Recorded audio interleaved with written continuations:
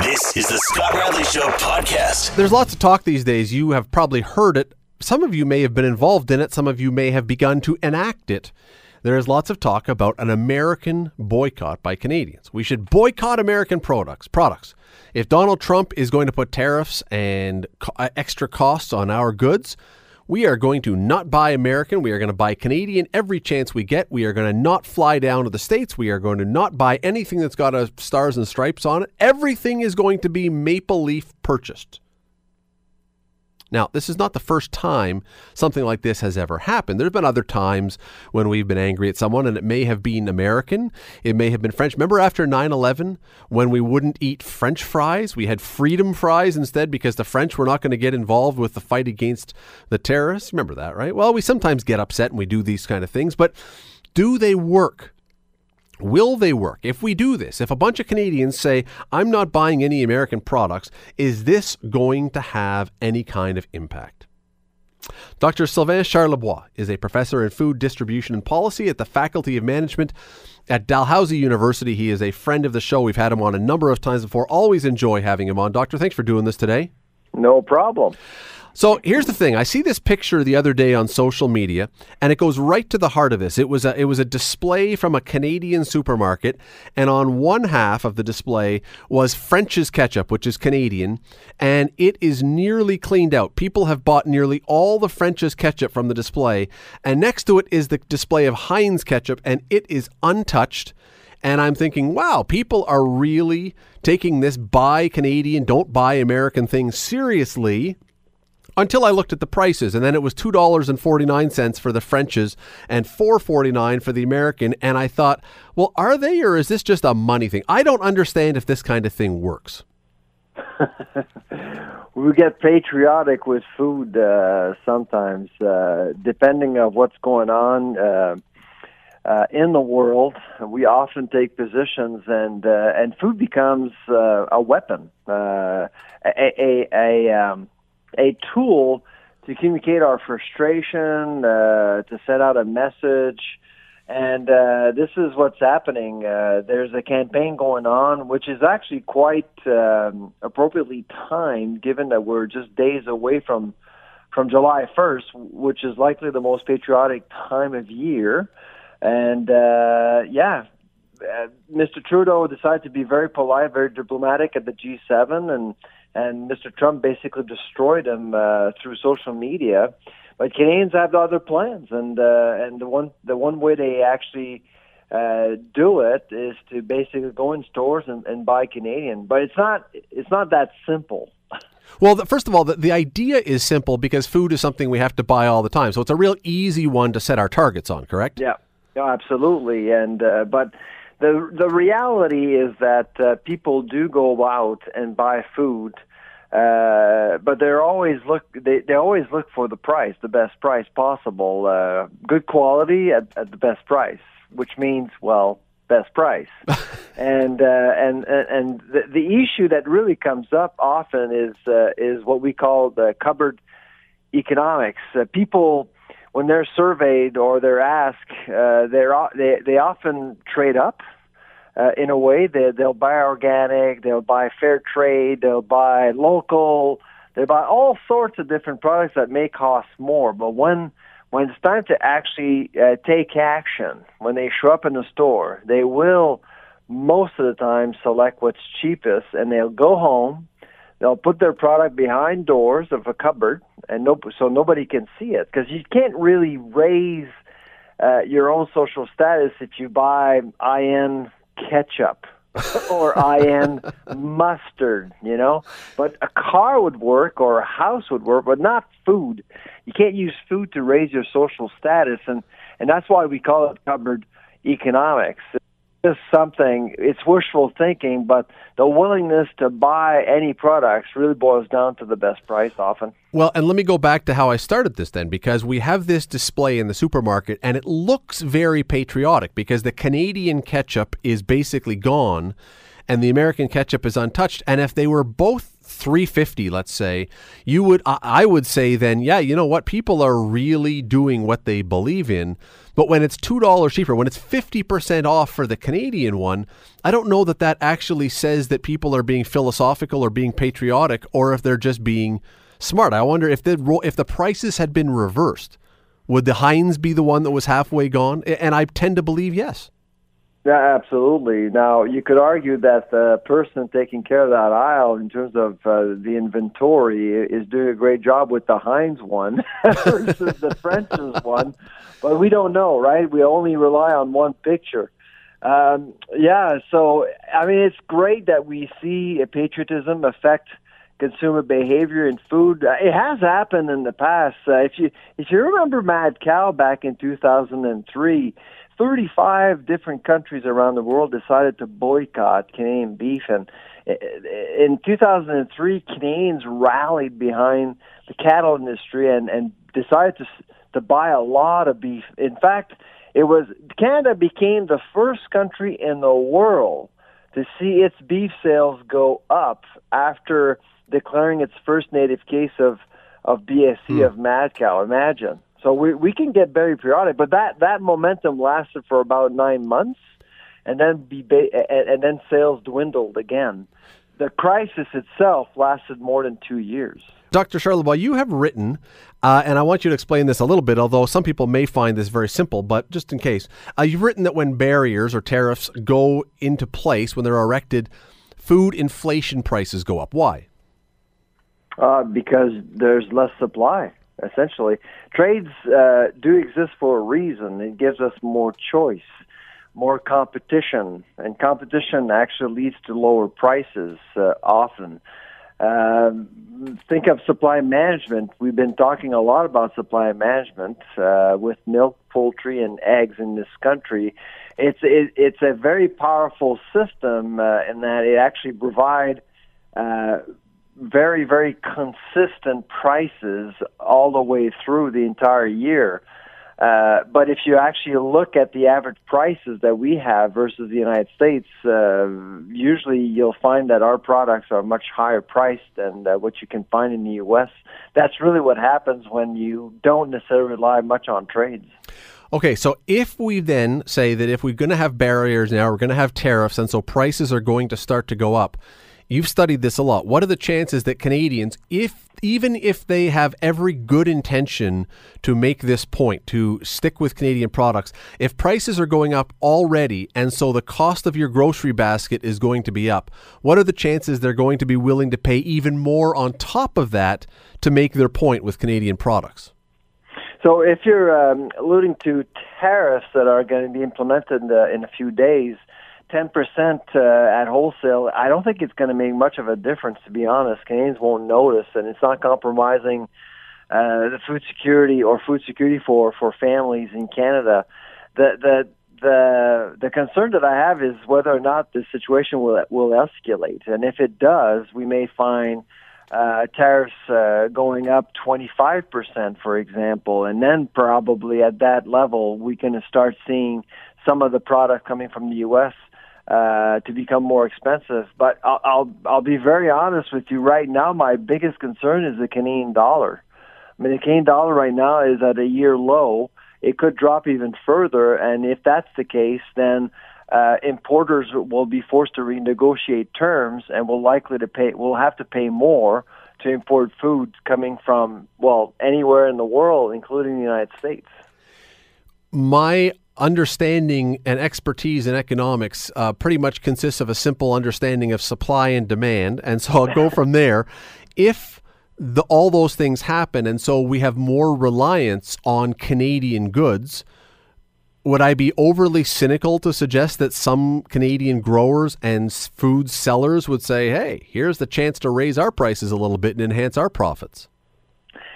Of course, absolutely. If the market is captive, why not? It's always good for our local economy. But let's face it, we're only 37 million people in one of the largest countries in the world. We don't have any population density except for maybe the GTA and Vancouver and the island of Montreal. That's about it. We're pretty dispersed. So we're at a disadvantage. If there's a true trade war going on between Canada and the U.S., everyone will lose, but we have more to lose than the biggest economy in the world, which is the United States. Yeah, and again, it may be obvious, but where do we lose out then? Where are the areas of food that suddenly we're going to have a lot of people, if this goes on, saying, you know what, I'm just going to have to not buy that anymore? Where are the big ones? Well, I say that in the produce section, you're likely going to find a lot of products we do import. At the center of the store, lots of processed products are coming from different places around the world, and that's pretty much it. Well, in fish, seafood, and in meat products, most of it actually come from Canada. So if you feel patriotic over the next few days, stick to the meat counter, go into the produce aisle, look for that Canadian label, and that's pretty easy because these products are unprocessed, and that's easy to find the country of origin. And fish, you'll probably find a lot of fish coming from Canada as well, and that's about it. So that limits your diet, my friend. Well, just before I let you go, if we have Canadians now that are making this case, and if there's any kind of groundswell, again, you've studied this a lot. Would you expect that Canadian companies are going to change their packaging in any way to make the maple leaf, make the Canadian symbol more obvious so people are more likely to have it right in front of their face and say, oh, that's Canadian, I better buy that? Well, it did happen with the ketchup wars, so why not with this one? And frankly, I don't think it's going to end anytime soon. This may last for a while. Mr. Trump actually has as a focus. His trade policies are pretty clearly laid out. Right now, he's after China, but he'll come back to North America and we'll start dealing again with Canada and Mexico. So this is not going to go away.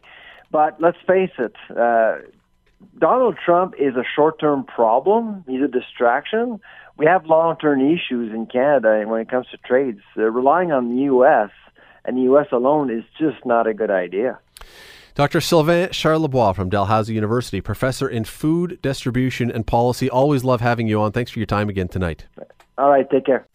You're listening to The Scott Radley Show, weeknights from 6 to 8, only on 900 CHML. We now know the date. We know that October 17 is going to be the date in Canada that recreational marijuana, recreational cannabis is going to be legal across this country. And that has led to some people celebrating. We've all seen the pictures that are taken of the guy or woman on Capitol Hill with a doobie the size of a baseball bat that they've lit up because, no police officer apparently charges them anymore for that kind of stuff. That's okay.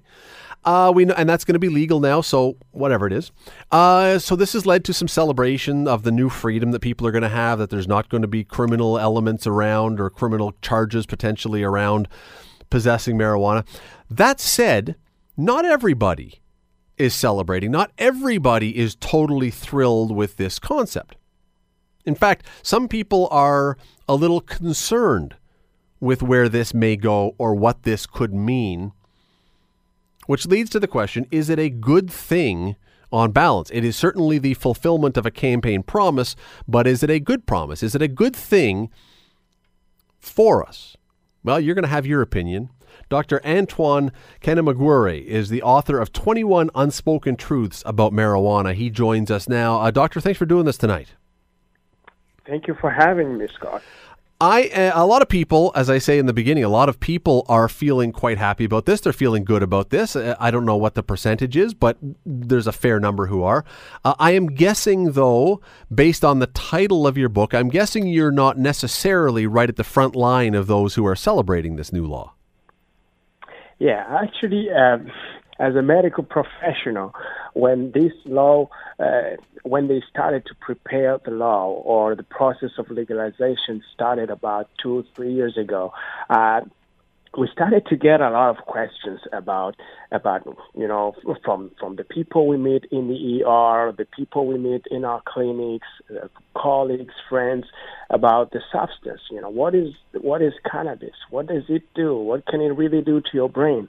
So in that context, I started to think about, about how to respond to questions of these people. So I wouldn't say I'm in a group of people who are excited or not excited. I'm really in a group of people who are thinking about what to do next. So I wrote this book in that spirit of sharing and in the spirit of trying to create awareness about the substance, about the potential risks that may be associated with recreational marijuana use. So I'm here to share. I'm here to think about what's next, how it can affect people, and as a medical professional, how can I help? Well, okay, and yet at the same time, we have been told very often by very many people, and I don't know if the government has said it in so many words, but certainly led this way, that cannabis, recreational cannabis, is essentially harmless. Is that not true? That's not true. Actually, cannabis might be harmless for some people. Some people might take it without being harmed by it. But when you think about it, there is about 9 to 11% of the people who would who will fall into addiction. And for these people, life will not be the same. Living with a cannabis use disorder, which is another term to say cannabis abuse or cannabis addiction. And this number of people who might get addicted to cannabis, it almost doubles for teenagers. Teenagers are at an increased risk of addiction when they try cannabis. So the risk goes to about 17%. That's 1 out of 6 teenagers who will use cannabis who risk to fall into addiction. So this is already a major problem. Is that an accepted number by most doctors? Because I've heard many people say that cannabis has no addictive qualities. Oh yeah, that's what a lot of people would say online. But if you consult all medical associations or psychiatric associations, this is the number that we really agree upon, because it's documented in many studies that this risk exists exactly. The risk of addiction is real. And it's even worse for teenagers and the young adults. Is it a chemical addiction in the way that a cigarette would be because of the nicotine, or is it a psychological addiction? I mean, is it the same thing as a cigarette? It's both. It's both, exactly. The cigarette is one of the most addicting substances. So cannabis is probably less addictive than nicotine, but it still is addictive. So it needs to be really considered here. If somebody is at a risk of addiction, it can be something they should consider before trying this substance. Have you had people suggesting that you are being alarmist about this? Because again, there's a lot of people who are saying this is no different than drinking a beer, and therefore someone who would come out and say that there are potential problems with this must be, it was the reefer madness idea before, or someone who was. Have you had people say you're making too much out of this? Oh, I guess yes. Some people will say, "Oh, why are you talking about this? This is a substance that is being legalized because it's harmless, because it has no side effects." But I tried just to stick on the facts of the scientific facts that we have. And if you consult the psychiatric associations, the Quebec Psychiatric Association, Canadian Psychiatric Association, they all have papers suggesting the same fact. So it's not something that is made up. It's something that is documented in studies. It's something that is supported by scientific studies published in most prestigious scientific journals in the U.S., Canada, or U.K. So this is very, very rare. And I'm not here to alarm. I'm just here to warn. Again, as I say, I wrote this book thinking about people, thinking about this 19-year-old girl, college student, who might be very excited about cannabis being legalized. You're listening to The Scott Radley Show, weeknights from 6 to 8, only on 900 CHML. Doctor, just before the break, you were saying the example of the 19-year-old college student who now can say, oh, look at this, I can get this and I can do this. Much of what I've heard about the concerns about marijuana is not necessarily for the 35-year-old guy who may decide he wants to use it. It's for the 20, 21, 22, 23-year-old young person, because apparently, as I understand it, there is plenty of scientific research that says the not quite developed brain yet is susceptible to problems by heavy use of marijuana. What is the problem? What are the problems that can happen there? Yes, actually. So what do we know about the development of the brain, for example? We know that it develops until the age of 25, and some studies even suggest that it can go until the age of 30 for some people. So when you take cannabis, it's going to interfere with the development of some parts of your brain, especially the crucial parts called prefrontal cortex. This is a part in front of your brain that develops later in life during the young adulthood, like 20 to 25 or even later. So when you take cannabis, it's going to slow or to interfere with the development of this part of your brain, and this is a part involved in executive functions. That means the judgment, the behavioral inhibition, the decision-making process, the planning, the focus. So when you take cannabis under the age of 25, you risk to cause an interference in the development of your brain. Some other things is that when you're younger, like when you're a teenager, and you use this substance, you are at increased risk of developing, for example, depression. There are many studies that show that the teenagers who take cannabis are 4 times more likely to experience symptoms of depression during teenage years or later in life. The risk of psychosis, this is a well-documented risk that will happen to people, especially who are already vulnerable to psychosis. For example, if you have a family member who has had a psychosis, or a family member who is schizophrenic, so you need to be even more careful about this substance, because it can trigger the disease, the psychotic disease, earlier in life, or it can trigger a psychosis. So this is a risk that is well documented in many studies, and for example, the risk of car crash. The people who are high are more than twice more likely to be involved in a car crash than sober drivers. This is another risk that is well documented in studies. Let's go back for a second to just some of the things you mentioned before that, though, because one of the big issues that has been talked about with this legalization, among a few other things, I mean, they say that people shouldn't be having criminal records for small possession, and okay, we can have that discussion for sure, and they say that this is going to kill the black market and get rid of criminal elements who are trying to deal it, and okay, maybe that is true or not, but we all know also this is going to bring in huge amounts of money, potentially for the government. That's also a point that's being talked about. But what you're saying, I think, if I'm understanding correctly, is that while we may be bringing in a lot of money, we may also be creating problems that will require a lot more money to be spent into the health field to solve some of these problems. Yeah, absolutely. That's why I thought about this book, to try to prevent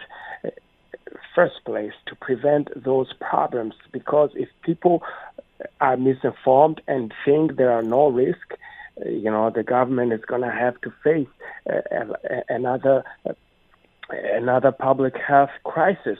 If all these young people, for example, start taking cannabis because they believe it's really harmless, and they go psychotic or they fall into addiction, so that means we need more rehab centers. The ER are more crowded.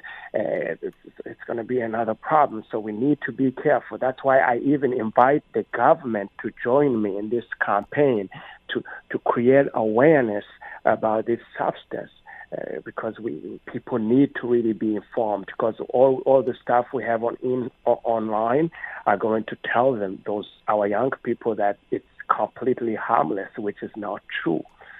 Doctor, sorry, I'm going to jump in because we unfortunately are out of time. But Dr. Antoine Kanamugire, 21 Unspoken Truths About Marijuana. You can find it. I looked it up. You can find it on Amazon.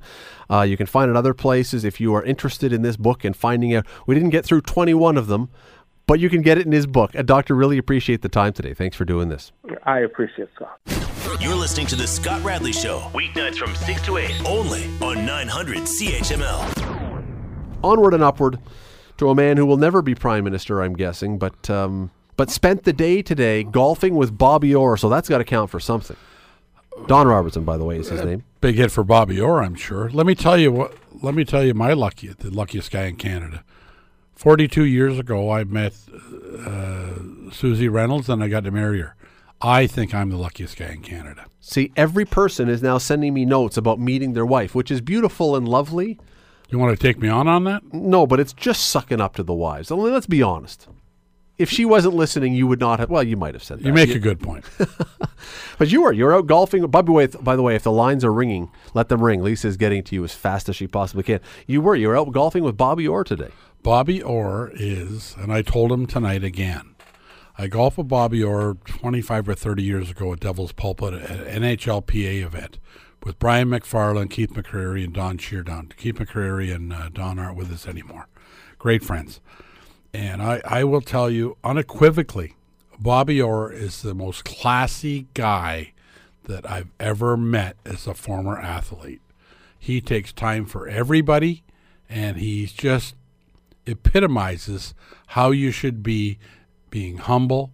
As one of the greatest players to ever make the game. We're not going to get into that conversation tonight. Certainly the best defenseman ever played the game. What a class act.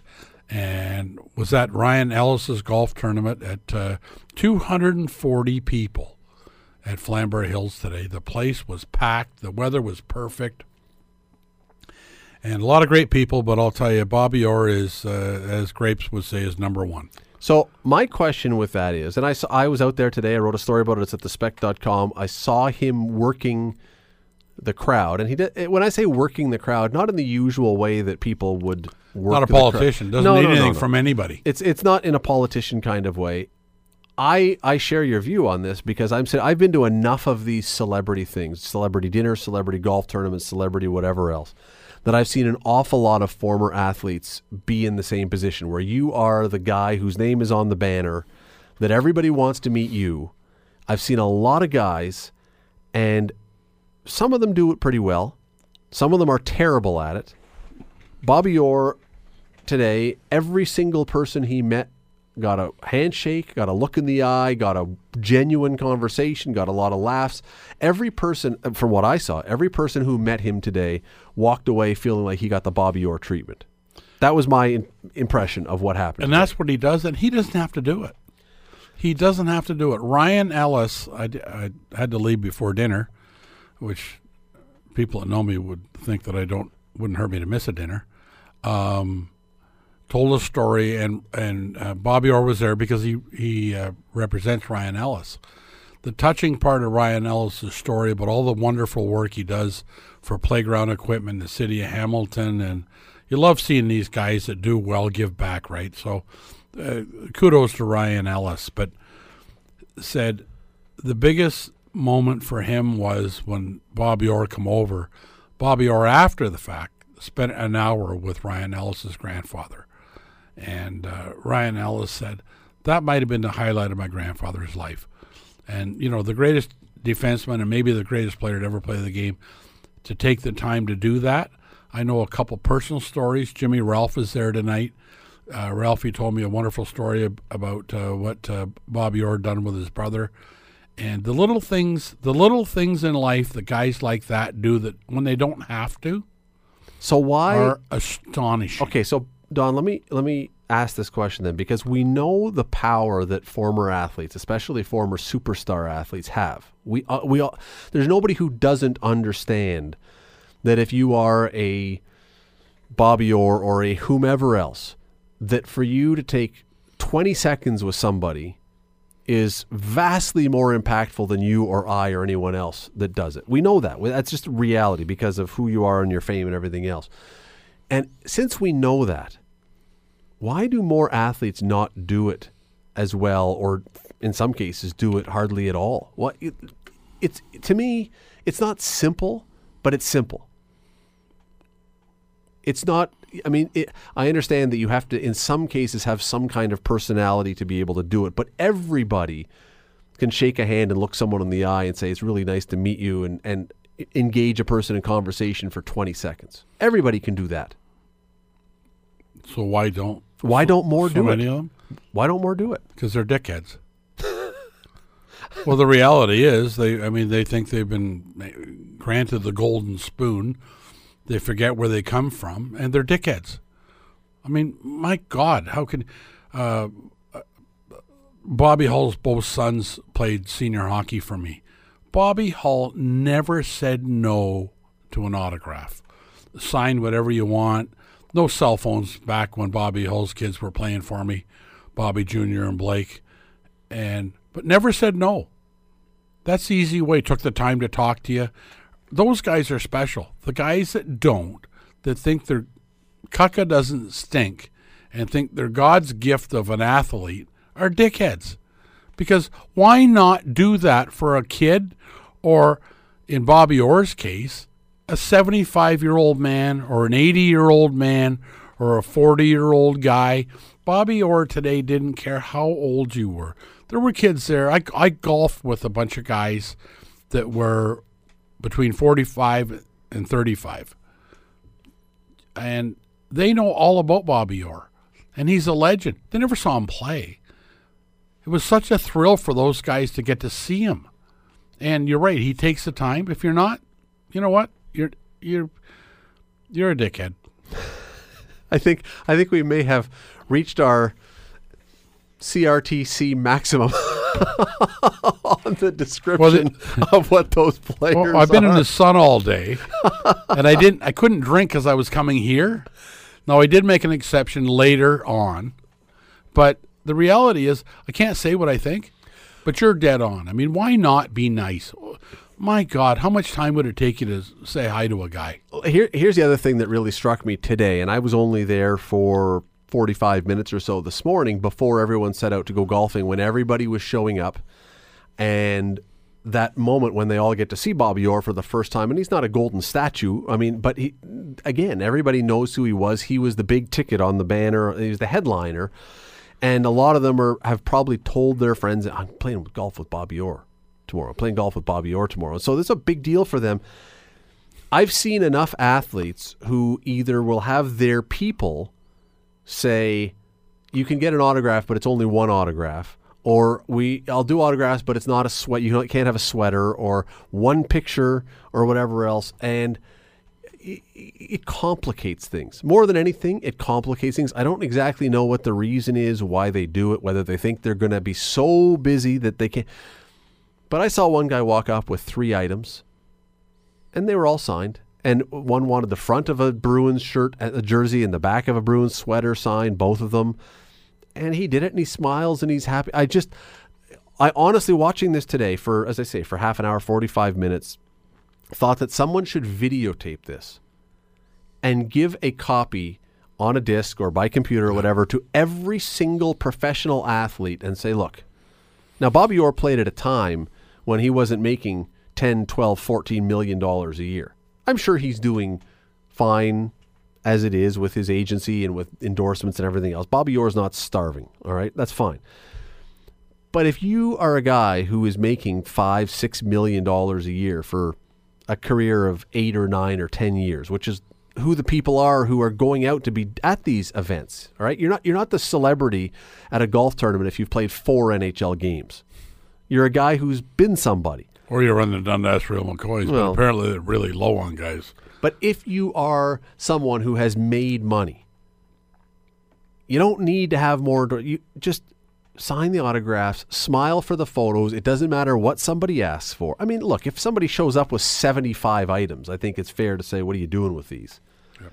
But if someone shows up with 3 or 4 things that he or she wants signed, just sign them, smile, be nice, give them your attention, make them feel special. As I say, I have seen enough athletes at both ends. This was the exception.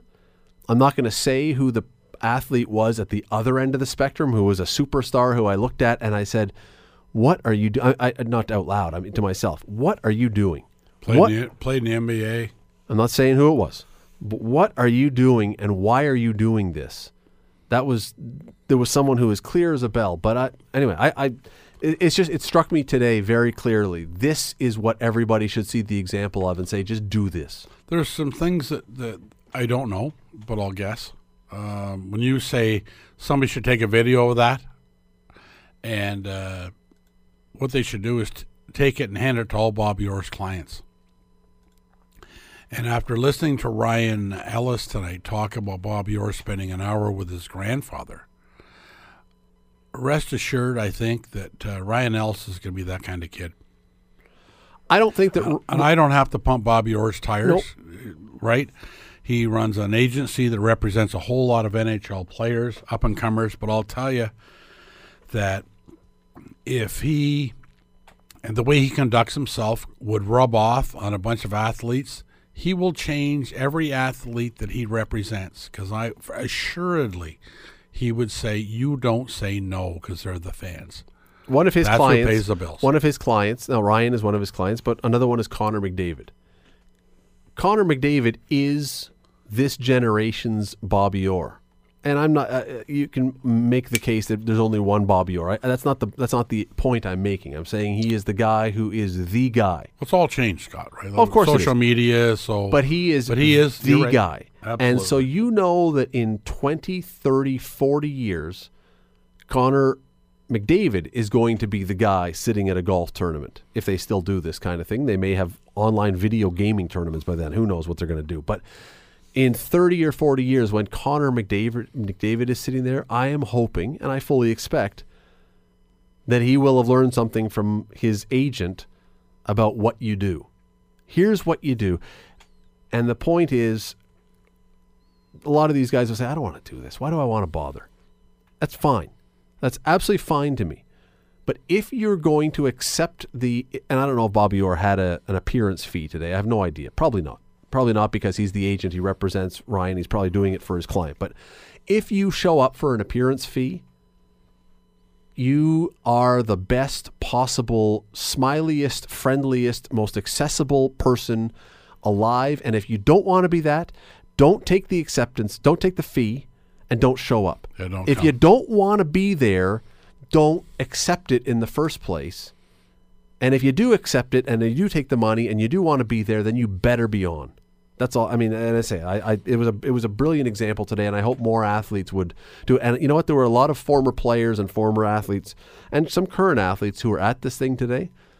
I hope they all saw it too. Most of them, they're there because, they wanted to be involved. So that's good in the first place. But I hope they all see it. It's really important. It's really important. I think there was an event last night in Parry Sound, or yesterday, where Walter Gretzky was put into the Owen Sound or Bobby Orr or Wall of Fame or Hall of Fame or whatever else. So the guy gives, and he's a legend. And you're right. There's so many that could learn so much from him, and hopefully they do, because it'll make the world a better place. It'll make, yeah, and it's a little thing. If athletes are making millions of dollars off the public, some people will take issue with this and say, no, they don't owe anyone anything. I disagree. If you're making 10 or 11 or 5 or $6 million off the public, yeah, you're doing it for your skills, but you know what? When it's all said and done, you do owe the public a little something and a little bit of your time and a little of your enthusiasm. Not to change today's athletes, but you know what? Bobby Orr was making those kind of dollars in comparison when he played. He was one of the top paid athletes in the National Hockey League. It's not the same. It's not what now. Back then, and I agree, it's not the same, but he was still being well compensated, or as well as anybody else. The key thing that we're probably talking about is the fact that Bobby Orr came from Parry Sound and probably went to the float shop or the local diner and had breakfast and lunch with his dad and played in the local rink, which we all know, of course, he did. It seems he never forgot that. and it's important that the guys today don't forget it.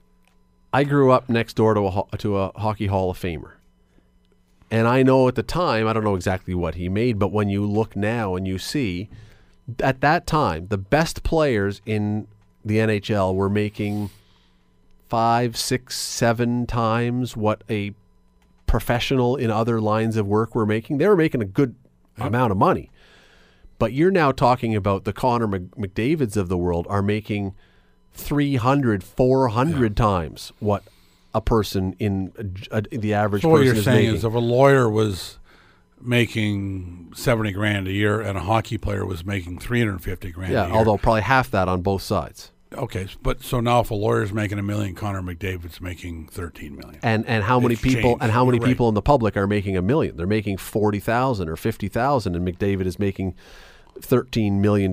It is a different world. Bobby Orr wasn't the guy who was making that kind. He made good money. I'm sure he made good money relative to the time, but not money that you never have to work another day in your life again kind of money. Anyway, the point is, good for Bobby Orr. I hope a lot of other athletes, and many of them do it well. I'm not saying none of them do, but I'm hoping all of them look at this and say that is how you be the kind of guy that you should be when you have that platform and that stage and that opportunity. That's what you do. That's the bar. You're listening to The Scott Radley Show, weeknights from 6 to 8, only on 900 CHML. Don, we are in the middle, Don Robertson in studio, by the way. We are in the middle of the World Cup of Soccer. I don't know if you are watching. I am not a diehard soccer/football fan, but the World Cup, for some reason, I get into it. I don't know if it's just the international competition or the magnitude or whatever, but I'm quite enjoying the World Cup. Like the Olympics, right? In a way. But here's my bugaboo, and it's always going to come back to this with soccer, and it's the reality is we have seen, even in this World Cup, less, I think, but still oodles of diving and what's the word they use? Amplification or making it worse. I mean, you get touched and down you go with arms flailing and legs flying. And so the other day, Brazil is playing, and Neymar, who is their big star player for Brazil, does the, I've been shot thing and draws a penalty. He's going to get a penalty shot, which most of the time is a guaranteed goal, except they now have this instant replay, which we all know my feelings on instant replay. That's not the issue. They've got instant replay. They look at instant replay and they go, you dove. You're not getting a penalty. We caught you for diving. So the penalty was taken away. He doesn't get the penalty anymore. Here's the problem I have. Why would soccer not, if they're going to go to instant replay now and they're going to look at this kind of thing and if they in fact want to get rid of diving, why would you not, if you are FIFA, the governing body of soccer, say, we are going to be monitoring what is going on with our instant replay, and where we see you diving, we are going to be calling down to the referee on the field who is going to blow his whistle and red card you instantly. We can now tell. And if you go down and there was no contact, if you have embellished this, we are going to stop the game and we are going to kick you out of the game instantly. Don, that would stop the diving in about 5 minutes. You really hate instant replay, don't you? I do. But if they're going to have it, so let's use it properly. Let's use it to clear up another part of the game if we're going to have it. All right, that might be a bit of overkill. That might be, killing an ant with a sledgehammer. But interesting. Would it not get rid of the diving? Well, I don't know. Sure, it probably would deter it. I would think. Because remember, in soccer, if you get a red card, you're playing a man down now. But rather than give them a red card and being as dramatic as you are, oh my God, throw the man out of the game. One of the other opportunities might be, rather than give the offending diver, the phony, a penalty shot, give the other guys a penalty shot. Rather than throw them out of the game, just award the penalty shot the other way. That's even more. That's even harsher, because that's almost a guaranteed goal in games that are being decided by 1 or 2 goals. I don't have a problem with that. Right, I have no problem with that. But that's even harsher than what I was suggesting. All right. So you're now talking to a guy that absolutely has never watched a soccer game from start to finish. So, but I did golf today with a couple of Italian guys that are very much into it and very disappointed in their team. So I learned a lot more about the World Cup today than I needed to. But I don't know. I mean, to banish the guy from the game, especially if he's a good player, could, it may not result in a goal, but it. Let me use a different example. If you had any other sport, hockey, football, baseball, whatever, and you said, look, we do have instant replay cameras now that are watching everything on this field. And if you were to fake an injury, if you were to dive in hockey, whatever else, you're going to tell this to them ahead of the game, you will be kicked out. Do you not think that it would stop the guys from doing that? Yeah, it would. It would absolutely. And so if you're dumb enough to still do it, even after you've been warned that you will be kicked out, you're dumb enough to deserve to be kicked out.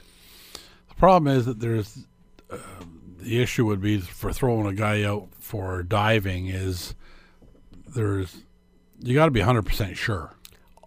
Fair enough, but we have seen, and I'm. Yeah, you're right. They do dive. Throw them. You know what? Throw them out. I don't care. No, but we've seen the cases where it's questionable, and that's not what I'm talking about. We've seen the ones where one player lunges, and the other guy doesn't even get touched, and goes down into the barrel roll and tries to draw the foul. Those are the ones I'm talking about, where it is making a complete mockery of the referee.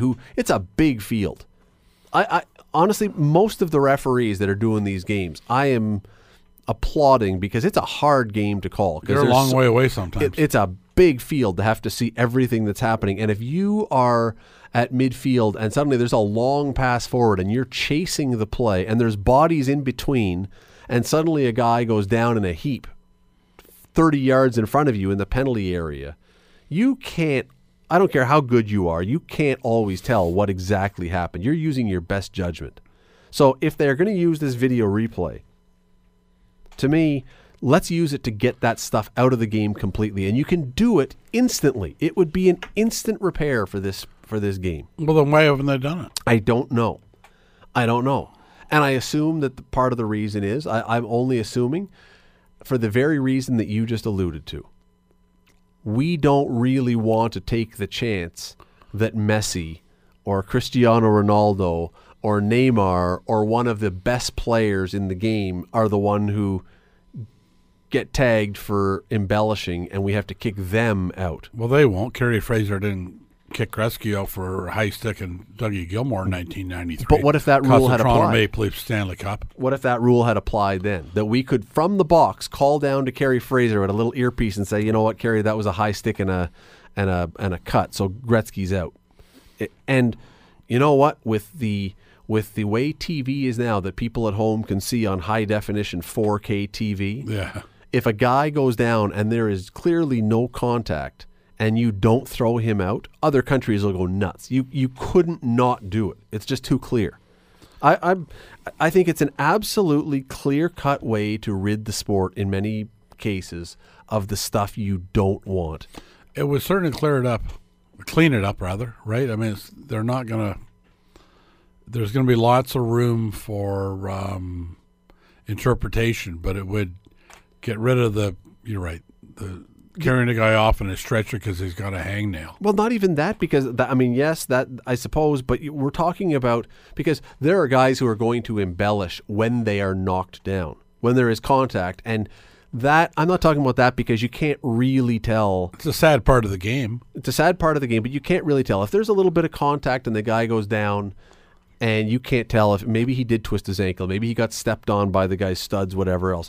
I'm talking about the ones where there's no contact and it's just a clear-cut case of diving. That should be instantly gone. Red card right away, and you are gone. And you want to know something? It won't just force those players to not do it. Wait till the first time you're the coach and your idiot player decides, knowing what the rules are and knowing that your team is now going to be down a man, that he does that. That coach is going to lose his mind at that guy and the entire country. I mean, in fact, maybe we shouldn't do it because some people in some countries will end up assassinating the guy. We've seen that in soccer before, but it would stop guys from doing it. I guarantee it. So Wednesday night, or on a Monday night in Hamilton, you've fixed the World Cup problem. One of them. One of the biggest ones. one of the most Why annoying don't they ones. listen? I don't understand. One of the most annoying ones. And Donna, you know what? I cannot be the first person who's ever suggested this. I'm positive I'm not. In fact, I said, why don't they fix it? It seems simple. The answer to that question can only be that they don't want to fix it. What other answer could there be? Yeah, good point. Yeah, no, that's right. That they don't want to fix it for whatever reason, whether it's because they like the idea that there will be discussion or controversy, or because, as I say, they're worried about who may get tossed out of a game. I don't know, but they clearly don't want to fix the problem. So the next time they talk about it being a problem, they deserve none of our attention. Let's go back to something I know about. When everybody said you got to get rid of fighting in hockey, and why doesn't the NHL do anything about it? Well, they didn't do anything about it because they didn't want to. And when you want to, you fix it. When you want to, you fix it, especially when there's a very easy way. And now there's no fighting. So if your fix is accurate, then there's no diving. Like, they call it the beautiful game. Wouldn't that fix it? Look, seemingly so, right? The beautiful game was a phrase I believe that was given by Pele. And when soccer is played as it should be played, it is a beautiful game. It's an absolutely beautiful game. That game on the weekend between Germany and Sweden was a wonderful game with an unbelievable finish. You can't believe what happened at the end. That's stuff you could watch all day long. And then you watch other teams where it looks like you're watching the deck of a fishing boat with cod flopping around all over the place. You go, just get up. Get up. I watched the clip today. We were talking about Bobby Orr. I watched the clip today, one of the times when Bobby Orr had his knee wrecked. Bobby Orr went down. His knee was demolished. He got up with the help of one of his teammates and skated off the ice with a knee that was now shredded. Here, you get touched by a guy's sleeve as he runs by, and you thrash around like you just had someone put a shiv in your back. Get up, stop flopping, and play. And to the teams that do that, they make the game beautiful. To the teams that don't do that, to the teams that flop around, it's horrible to watch. Anyway, we got to take a break. You're listening to The Scott Radley Show, weeknights from 6 to 8, only on 900 CHML. Right now, as we speak, John Tavares, who is the premier free agent on the NHL free agent market, although it hasn't opened yet, but he's allowed to talk. As we speak, he is taking interviews with teams at his agent's office in Los Angeles. The Maple Leafs, this very moment, are in there making their pitch to throw $15 or $16 million. I wish I was in the position that teams were begging to put millions of dollars in my pocket. Anyway, there's 5 or 6 teams that he's with the Islanders. The Islanders stink. They've always stunk. In his entire career, he's played 24 playoff games. That's as many playoff games as I think Vegas played this year. What would you do if you were John Tavares? Well, first of all, the Islanders haven't always stunk because they won 3 or 4 Stanley Cups in a row. But that was before he was born. In recent memory, they've always stunk. In the modern era. What would you do if you were John Tavares? Do you stay with the team you've always known because you're loyal to them and they're going to pay you anyway? Or do you say, I want to be loyal, but the clock is ticking on my life and my career, and I want to win at some point, and I'm going to get money no matter where I go, so I want to win. Like, what trumps what? Loyalty to your team that drafted you trumps winning, or winning trumps everything else? Money. Well, you're going to get money anywhere. But remember, every time we talk about this, I always say, if you're not sure what to think about, it's the money. And if the money's the same and all things being equal. Now, first of all, if he has I don't know if Tavares is married, but if you're really happy with your setup in Long Island and you're really comfortable there, you might live in a wonderful suburb and have a wonderful life. But all things being equal, if athletes do tell the truth, some of which do, then wouldn't you want to go where it gives you an opportunity to win, if that's really what it's all about? I always love the guys that say, I'm going to go where I have the best chance to win. And then you see them sign in South Carolina because they offered the most. And they say, I really think we can win in South Carolina. I know there isn't a hope in hell of us ever doing well, but I'm making the most money, and that gives them the best chance to win. You would like to think that he would, because everybody's going to offer him a boatload of dough. Yeah, he's not on food stamps, regardless of where he Toronto signs. will give him the greatest opportunity because if you're a Toronto Maple Leaf and you're a superstar, you can dine out on that forever. Daryl Sittler has some great promotional gigs. Rick Vive does, Wendell Clark, Dougie Gilmore. If you're a superstar in Toronto, boy, you can do really, really well.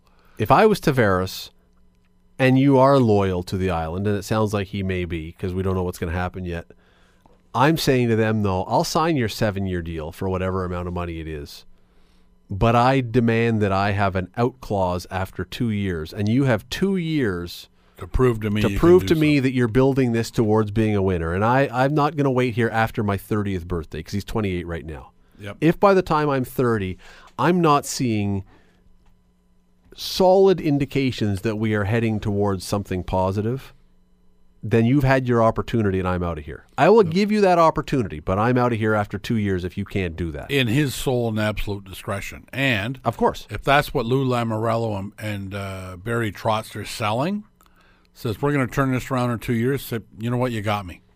Yeah, I'll do too, but I'm out of here after 2 if you don't. But after 2 years, I can go wherever I want. Somebody will pick up my contract. Yeah, I get to be an absolute free agent again, unrestricted free agent, or if I choose to stay, the contract is 7 years long. So I can have my full money. I can have my guaranteed money if I want, or I can leave after 2 years, depending. I would even put the caveat on that, you can, my agent will find somewhere that wants to pay me, and I want to go where I can win. The truth. The thing is, if you're a player like him, you want the guaranteed money because what happens if a week into your new contract you blow out your knee and you can never play hockey again? So you don't want to just do the 2-year contract because then you could be out a lot. So you want the out clause. Yeah, you want the out clause. I want my 7 years guaranteed, but I want to be able to get out of it. I can bail when I want to. If you're welching on your side of the deal, then I'm out. Now, if I'm the team, I say, I can live with that. But if all of a sudden you're not making the contribution that we expect you to make that you have in the past, and you're part of the problem, you know what? You got to sit here and live with us. I don't believe that. Well, yeah, no, but if he starts scoring 12 goals a game, of course they're going to want to get rid of him. If you score 12 goals a game, you're going to be fine. Or a year. Yeah, but only once a year. Yeah. It's an interesting one because John Tavares is the best free agent to come along in some time. I don't know. I mean, Stamkos was pretty good.